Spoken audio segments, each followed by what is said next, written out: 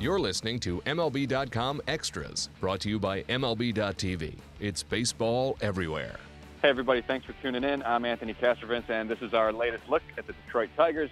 And I'm joined, as I am each and every week, by Jason Beck from Lakeland, Florida. Beck, how's it going out there in Florida? How's the spring treated you? It's been a long one. It's been a long one, but at the same time, it seems like it's flown by pretty fast. I mean, you kind of know the Groundhog Day effect of doing the same schedule every day, not really traveling a whole ton except for driving trips every now and then. It's gone by. It's been an interesting one, but at the same time, there haven't been a whole lot of spots up for grabs. Right.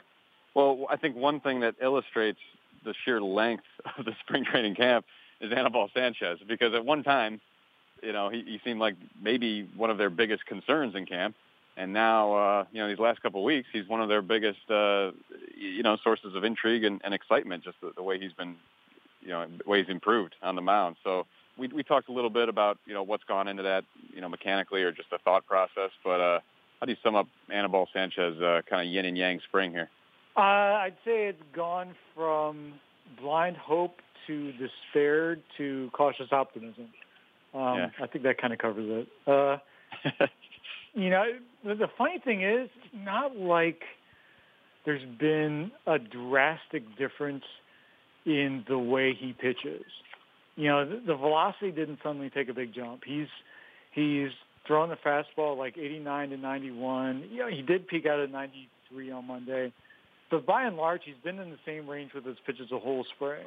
I think that the one significant difference was that once he got over the disappointment that all the work he put in the offseason didn't add a whole lot on that fastball, you kind of saw him come around to the idea that it's time to start learning how to do more with less.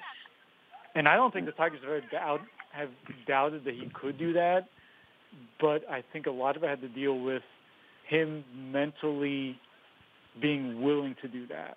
In other words, like, when spring training started, you had the fastball, like I said, but you saw a lot of off-speed stuff that was just a couple ticks off of that, a lot of stuff that was around the same at like 85, 86 miles an hour. I think what you've seen the last couple of starts was that stuff going down, which is actually a good thing because it creates more of a difference on his pitches.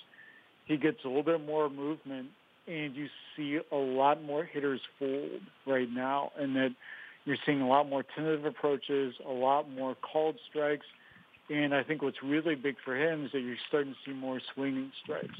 He's got, 8 scoreless innings on 2 hits, but he's got 10 strikeouts in that same span, which to me is really surprising. Now, we'll see if he can keep it up, and it's one thing to do that in spring training. It's another thing to carry that on a full season. But at the very least now, he's created enough intrigue about this that you can see him making the squad easily and at least earning some patience for the Tigers to at least keep him on the bullpen spot, if not maybe even put him in that 5th spot in rotation. Beck, what's the latest on J.D. Martinez? We know he had that mid-foot sprain. How serious is that situation? Yeah, that's kind of also been kind of a back and forth. Right.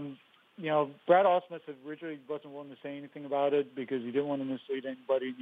He wanted to get something definitive from a specialist before he said anything. And then we come to find out that the specialist wants to do a further exam that's going to take a few more days. And so at that point, Brad, without saying a specific diagnosis, said that at least from what he gathers, he's not all that worried about it. He doesn't believe it's serious, and that this is just kind of being thorough to kind of make sure they're not missing anything. It's a weird way to go about being extra cautious, to kind of wait 4 or 5 extra days to do an extra test, but it's not out of character with what the Tigers have done in recent years. I think they've gone on the side of being thorough with major injuries and having guys get stuff double-checked and getting second opinions from extra specialists to make sure that what they've originally diagnosed isn't completely off. And I don't know if that comes from what happened with Iglesias a few years ago where, it looked like shin splints and then it came out to be stress fractures and missing the whole season. But I think that was one of those situations that kind of lent itself to erring on the side of caution. Beck, I don't know if you could hear the siren here. I'm over at D-backs camp as we record this, and I just wanted the listeners to know those sirens are not meant to illustrate the fan reaction to J.D. Martinez injury. It's supposed to be those are just real sirens. So you will get that from time to time in Lakeland, but that's not Lakeland in this. Nick Castellanos in the tool hole, has that morphed from possibility to more of a certainty at this point? I wrote about it on Monday, and I think it's a very strong possibility right now. What interests me is that it almost feels like Brad Ausmus is using it as a challenge. It's almost like a carrot to dangle out there in front of Castellanos to get him to commit to becoming the type of hitter that Brad would like him to be.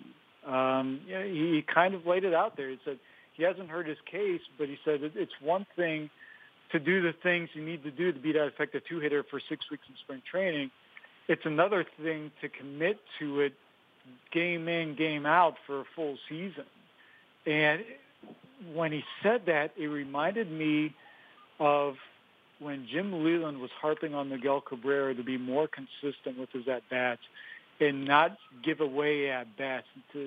And he talked about, I'll never forget it, Leland talking about how Cabrera could be the best hitter in the game if he would just commit to it. And the way he got him to do it was say, okay, just try it for 2 weeks. If you don't like it, no big deal. But, I just want you to try it out, see how you feel at the plate. And if it yields some good results and you feel comfortable with it, then maybe we're on to something. This kind of feels like that to me, that this has kind of become this vehicle for Brad Ausmus to get Nick to do some of the things that maybe they've been wanting him to do for a little while and do some of those things that you see hitters at this stage of Nick's career commit to take that next step as a hitter. Because I think we've all seen a lot of signs of Nick maybe being on the verge of a breakout season here, but you got to be able to take that into the regular season. And right now, I think that number 2 spot is kind of becoming that way for the Tigers to get him to be more consistent with it. One last thing, Beck. Matt Boyd, that's another one. Has that morphed from possibility to more of a certainty as far as Matt Boyd claiming the number 5 spot in the rotation? Well, like about 13 other things in camp, Brad's not committing to it. But he did say, when we asked him about that 5th spot, he did say the other day that Boyd has probably pitched the best of any of the candidates. And I think that in itself is a big statement. He's put them in a position where whether you're looking at this team as a team that's going younger or if you look at the squad as a team that's making one more run to win this year, I think Boyd has put himself in a position to be the answer to that 5th rotation spot in either scenario. He's really pitched well. He's committed to doing some things a little differently. He's put some tweaks on. He's reacted to hitters. He looks like a complete package as a pitcher right now, and a guy who can get them some deep, reliable starts on a pretty consistent basis, which oddly enough is something that I think he offers more consistency than even what Anibal Sanchez can do right now or Mike Pelfrey or any of the other veteran options they might have. So I've really been impressed with the way Boyd has gone about camp, and I think he's kind of taken that next step to becoming not just a talented young pitcher, but a guy who's maturing pretty quickly. All right, there you have it. The latest from Jason Beck. We'll check in with him one more time from spring training camp next week, and then, of course, talk with him each week during the regular season as well. I want to thank him for joining us. Thank you all for tuning in. This has been MLB.com Extras, Detroit Tigers edition. MLB.tv Premium, the #1 live streaming sports service, is celebrating 13 years. Watch every out-of-market regular season game live or on demand in true HD. Real-time highlights, live look-ins, pitch tracking widget, and more. MLB.tv Premium includes a free At-Bat 15 subscription. Watch live baseball on over 400 mobile and connected devices. Watch at home, in the office, or on the go every night on every device. Blackout and other restrictions apply. Visit MLB.tv for details.